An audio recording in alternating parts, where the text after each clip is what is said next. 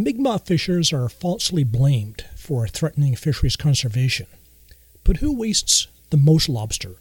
Who was convicted of gross violations of fisheries regulations? Step up, Clearwater Seafoods. I'm Glenn Wheeler, and this is Mi'kmaq Matters, a podcast about Mi'kmaq people, politics, land, and water.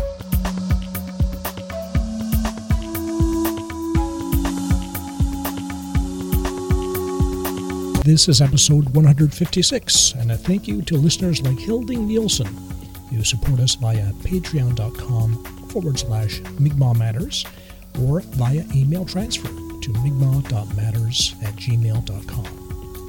Willaliok.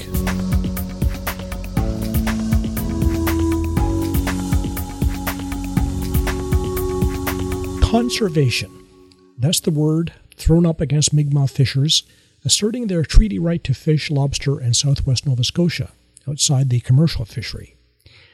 But leave aside for the moment that Mi'kmaq are fishing fewer than about 500 traps, and there are commercial licenses to fish about 35,000 traps. But more than that, let's look at the corporate monster working next door in lobster fishing area LFA 41. It's Clearwater, North America's largest distributor of shellfish. If you crack a lobster shell in Boston or New York, there's probably a Clearwater connection. But though commercial fishers are quick to hassle Mi'kmaq fishers, they won't go public with their complaints against a corporation as powerful as Clearwater. That griping goes no farther than the government wharf. They just watch as Clearwater does what it wants. In particular, the 72-hour rule, which requires that gear be checked at least once in that period. The same DFO that seizes the traps of Mi'kmaq fishers asserting their legal treaty right to fish has been looking the other way for years as Clearwater ignores the 72-hour rule. But then, 2 years ago, Clearwater was convicted of gross violations of lobster regulations for not obeying the 72-hour rule, which led to the wastage of lobster which died in the untended traps. Long before CBC broke the Clearwater story, Shannon Arnold has been on Clearwater's case. She's Marine Program Senior Coordinator for the Ecology Action Center in Halifax. Shannon Arnold is our guest this week. Let's start with you telling us about the 72-hour rule, what it is, and why we have it. Well, the 72-hour rule is fairly self-explanatory. It exists in the Atlantic Fisheries Regulations, which is the laws that bind fishing practices out here. And it just means that every 72 hours, you need to be out there tending your gear. So you have to check your traps or your gill net or whatever it is that you're fishing. You have to go out there and check it. There's a bit of cloudiness as to how and why this rule exists and where it came from. People talk about it having come from, on one side, conflict. So conflict between gear types. You know, there's a lot of gear out in the water, a lot of fishermen out in the water. So making sure that your gear is out there, making sure you're checking it, someone hasn't pulled your gear, etc. And there isn't, what they call ghost gear. So that if your gear has been swept away by the tide or somebody has, cut it or something, that you can go and report that it's missing. So part of it was because of conflict and just making sure people are out there checking to see what's going on. And in some of the fisheries, it was more of a conservation issue, right? So that you are out there checking, is anything entangled in my gear? Sea turtles, larger marine mammals, or do I have a lot of bycatch? What's going on? So it's really just there's a lot of people fishing out there all the time, right? So it's really just trying to get a handle on what's happening out there. Is the gear set in the right place? Is it caught on something? All of that kind of stuff. And every fishing fleet has to do it, like Atlantic Canada. So that brings us to Clearwater Fisheries, a name that many people will be familiar with. The largest seafood company in North America, based in your part of the world. Their corporate office is in Bedford, I think. Yep. And people might not know that it has a monopoly on a huge lobster fishing area. The entire area off the south coast of Nova Scotia, all the way from southwest Georges Bank, all the way up to basically Cape Breton and the Gulf of St. Lawrence. Huge area, lobster fishing area 41. And it has a quota of 720 tons, which I guess is hard for us to visualize that. A lot of traps. It takes a lot of traps to catch 720 tons of lobster, I guess. And the other thing, and there are two notable things about Clearwater. It has a monopoly over that area, and it has no season, which is interesting in the current context where these Mi'kmaq fishers are fishing out of season, quote unquote. But so despite all the Clearwater access to that huge area, they have not been obeying the 72-hour rule, it turns out. So tell us, we had some CBC story, a kind of expose, but you were on the story of Clearwater and the 72-hour rule before CBC was on the story. So tell us how you became interested in the story. What twigged you that there might be an issue with Clearwater and the 72-hour rule? Yeah, well, it's funny you say in spite of them having the full access, it's almost because of them having this exclusive access. And when we were looking at how that fishery operates, there's no one else out there looking at their lobster traps, and they don't really have anyone looking over their shoulder. If you're an inshore fisherman, and there are thousands of inshore fishermen in the same areas, you have this neighborhood policing in a sense, right? So you know where everybody else's traps are. You can see what's going on in the water. You got to be out there every 72 hours at least. You're usually out there every 24 hours hauling your gear. Yeah. And so you have this situation where Clearwater has kind of just had this whole area to themselves and basically decided for economic reasons that they were going to consolidate all the licenses. At one point in time, they had 2 boats, and then they thought, no, let's put them all on one big boat and keep all the same amount of traps that we have in this huge area. And we can go out and do whatever we want out there. We can go fish it when we want. We can leave it when we want. We'll just kind of use this area as our own little lobster ground, which it is in the way that they have access. And so, we have, myself and the work that we do at our organization, we work to try and support inshore fisheries.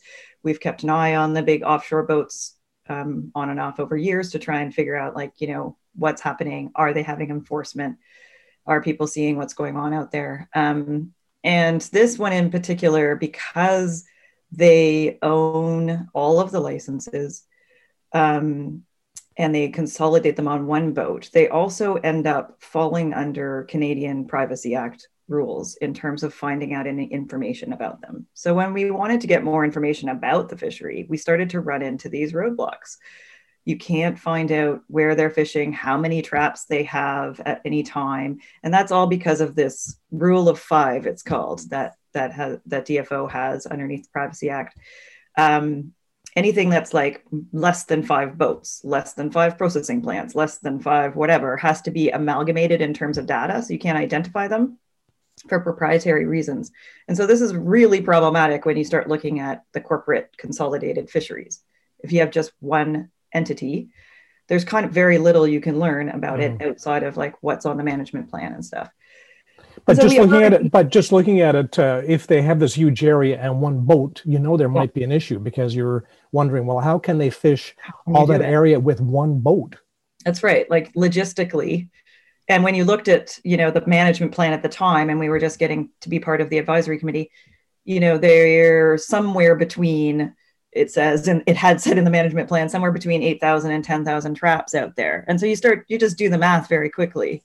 It's at least 50 miles offshore. You have one boat. You're supposed to be hauling all of those traps every 72 hours, or maybe not all the traps are there, but people are sitting next to Shelburne Wharf and are looking, and they don't have 10,000 traps piled up at the pier. So you start to, and of course, for many years, people knew that the general practice that they were doing was just leaving thousands of traps out there, with the escape hatch open. Some of them just went because they didn't want to bring them all into the pier all the time.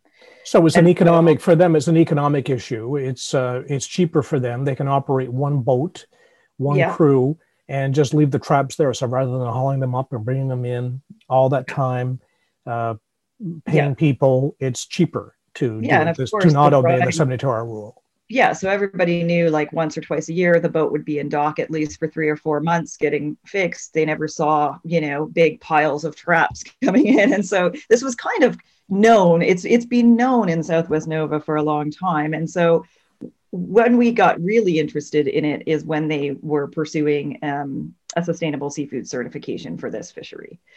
And we thought, oh man, sustainable seafood certifications are supposed to differentiate, the really good players out there, the ones who are really putting their effort into being more sustainable. And at this time, the inshore lobster did not have a sustainability certificate. And, it is a pretty low impact fishery. You've got trap gear and it's the lifeblood of Nova Scotia. And, you're thinking, how can this offshore fishery that everybody knows has quite, is not fishing really within the rules, get this certification? And they did. They achieved that sustainability certification, and they did a lot of PR about it.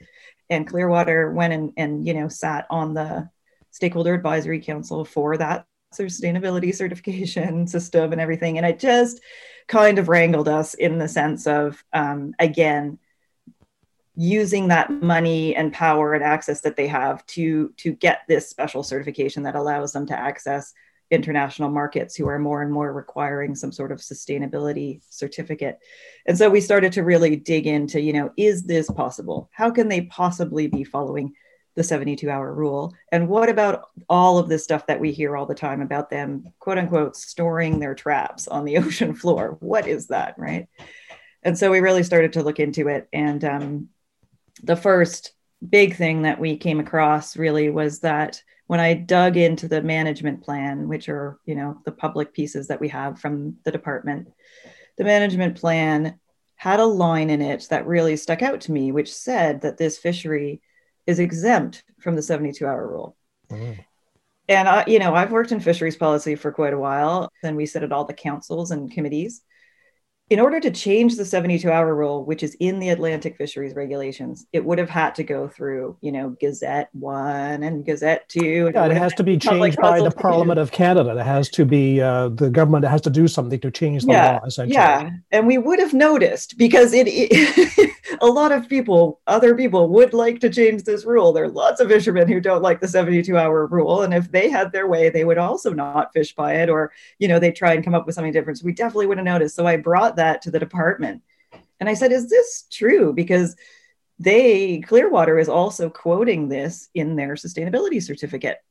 And we brought all of the evidence to the auditors and we said, they're not fishing in the 72-hour rule. And the certification body came back to us and said, they told us they have an exemption to the law.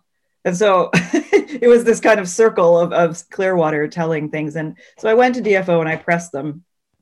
And it took them a number of months to ferret out. And all they came back with eventually was like, oh no, thanks for pointing that out. We're not sure how that got into the management plan. And they changed it. It was a new manager that was on that. And they had the same manager for a decade or something before that in terms of DFO. And so the long and the short of it, and it was not accurate what Clearwater was saying. They were not exempt. They were obligated by law to follow the 72-hour rule. And to me, that's a big question as to how that's a DFO document. And someone in DFO had written in that document this specific line that they were exempt from that. And it had kind of gone unnoticed for a number of years. And so to me, that's, a really good example of this very close relationship they have with the regulator and had for many years. And so that was kind of the start of it.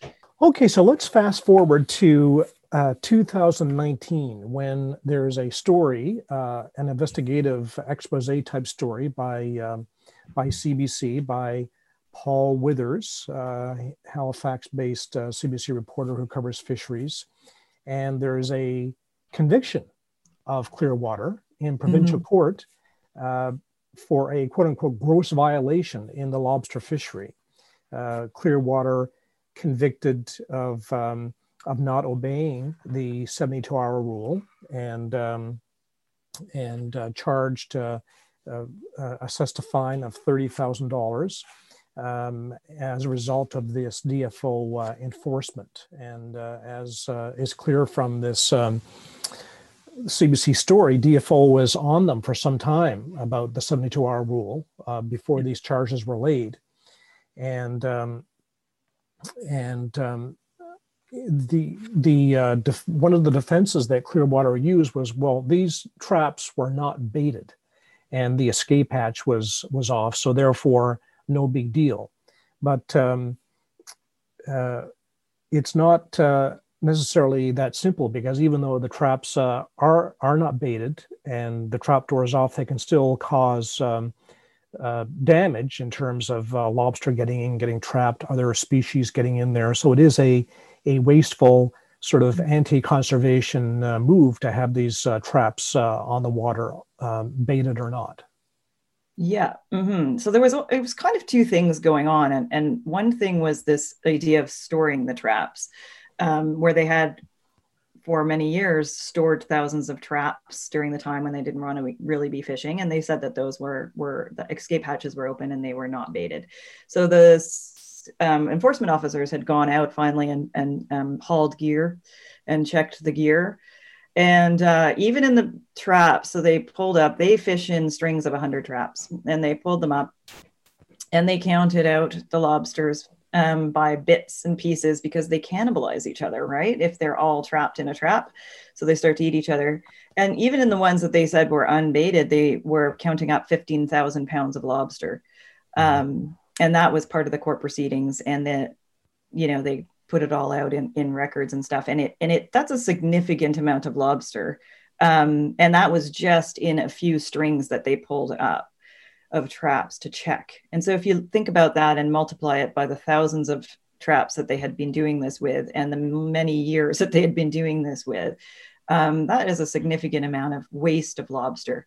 And the only reason they could do that is because when lobsters are eating each other, they leave claws and they leave bits and pieces. So they were able to count up the amount of lobsters, but they weren't able to count up, the fish that would have been eaten. So the cod and cusk is usually in there, these kinds of things. And so we really have no idea as much about how much bycatch there was of other fish.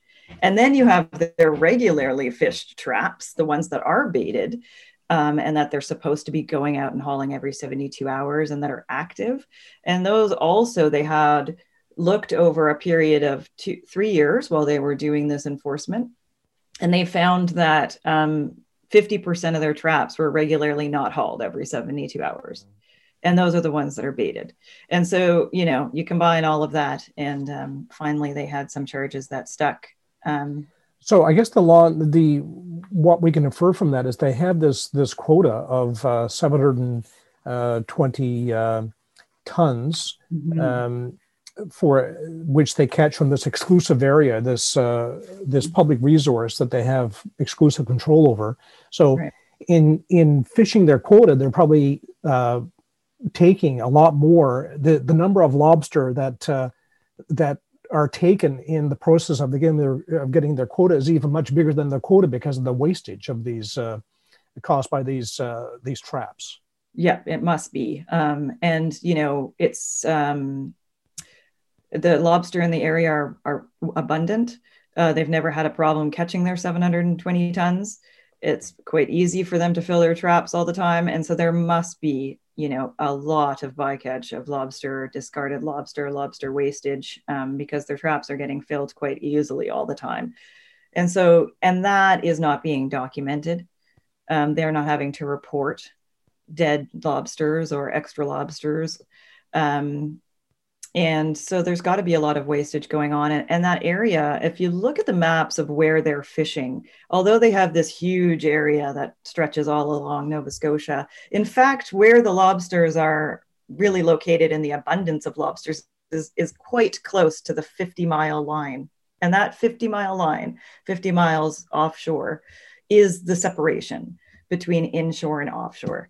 And, at the time when this offshore lobster fishery was created in the 80s and 90s, the inshore boats were fishing much more near shore. So very close to shore, much smaller boats.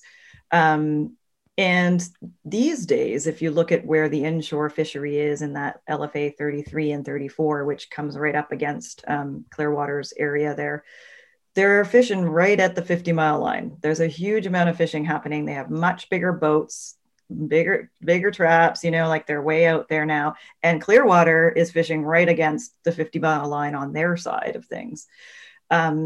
And they don't have to compete with thousands of other fishermen. Everybody knows about dumping day, the first day of the season. It's very dangerous. People are, all their traps as much as possible. They're running out there to get the right spots, and it's quite dangerous. And Clearwater doesn't have to worry about that, even though they're fishing right next to where, this is where the lobster is really abundant in the last number of years. It's nice cold waters. They like it. Mm-hmm. And so you really look at those access issues there. Yes, and you point out LFA 34 and 33, and of course people are following the news and what's happening in Southwest Nova Scotia, mm-hmm. and the Mi'kmaq fishers, and as you say, Clearwater's area, LFA 41. They're sort of neighbors of LFA 34, which is where most of the action has been that people have been following on the news. Mm-hmm. And I see there's indicated on one of the maps, there's a spawning ground that kind of straddles 41 and 34. So they are related areas, we might say. Yeah. So there's no question that actually the population, they're all one population. It's called sub Gulf of Maine population. And there's been genetic work that's been done, and all of from southern Maine all the way up Southwest Nova and all of that, it's one population. And so, there's LFA 40, it's called, and that's a closed ground where they discovered that there was like quite a few breeding females, and they know that is seeding kind of the inshore and out and offshore. And there's still work being done, but we know that in LFA 41, there's a lot of large breeding females. And so the settlement, right? You have the lobsters and their little babies, they float around on the top of the water for a couple of years, and they're floating in and out and between all of the LFAs. And in particular in this area, this Southwest Nova area, they're seeding back and forth. And so it's all one population. Mm-hmm. And so whatever is impacting, in the different areas, it's going to be impacting the rest of the population. Mm. And so that should be a concern for folks, this idea that, and we know that they're catching large females, more particularly out there, and that's why 40 is next to them as well. So it really should be a concern in terms of like large fecund females, and the impact of that out there in terms of they have the same minimum size as the inshore does. And how much are they discarding? How much are coming up eaten in these traps? Yes, they only have like 4% of their traps are covered by observer coverage. And given the history of them, these were the one charges that finally got to court, but you can ask anyone in the area. People know that they've been doing this for decades, what is the situation now? We had this court case in 2019. Is Clearwater abiding by the 72-hour rule at this moment? Have they cleaned up their act? That's a very good question. And I was hoping to ask that question just about now, because what happened was, they went to the court, they got this fine. They made some promises, and they managed to retain their sustainability certification despite having been convicted in court of illegal fishing. And to maintain that certification, they made promises about, yes, they're going to fish within the rules, and they're going to show people that they've been doing that somehow, hopefully by showing us their fishing tracks and timing, and that they were going to reduce the amount of traps that they had out there and these things. We argued that they should have had to show that within a year to get their certification back, but the certification body decided, okay, after a year, show us the evidence. And they're also supposed to be showing this big research project that they've been doing on soak times with both public and private money that no one has ever been able to see. And so that was supposed to be about now. But the audit, I've just discovered from the certification company, has been pushed back 6 months because of COVID delays. And upcoming is the annual management meeting for this fishery. We've been keeping an eye on it, and I don't, we have lots of fishermen down there in Shelburne that have been watching the dock. They have their own private wharf to see if they are indeed coming in and out. So one of the biggest things that tweaked the enforcement officers to it is this, like they dry dock they're up in the dock for 2 weeks at a time, or they lend their boat out for other people to use and they're just not around.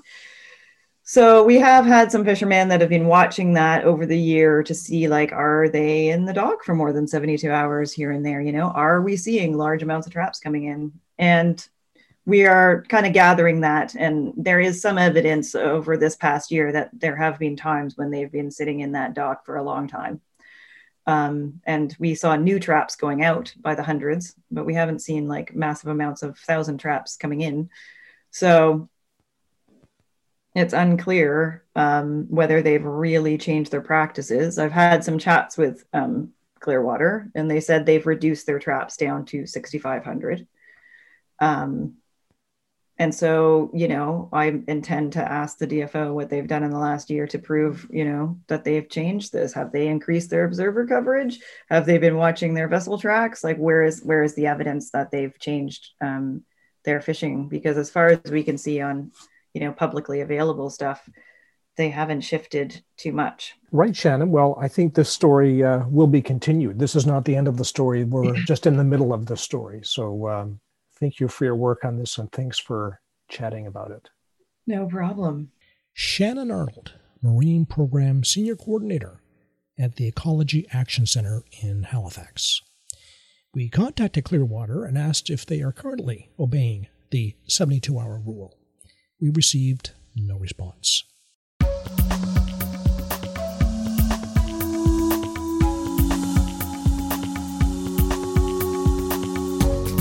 And that's it for the program. If you listen to us via podcast, could you please like us on whatever platform you use? Help us get higher and higher in those podcast listings. Allison Baker is the producer of Mi'kmaq Matters. I'm Glenn Wheeler, Nemultis.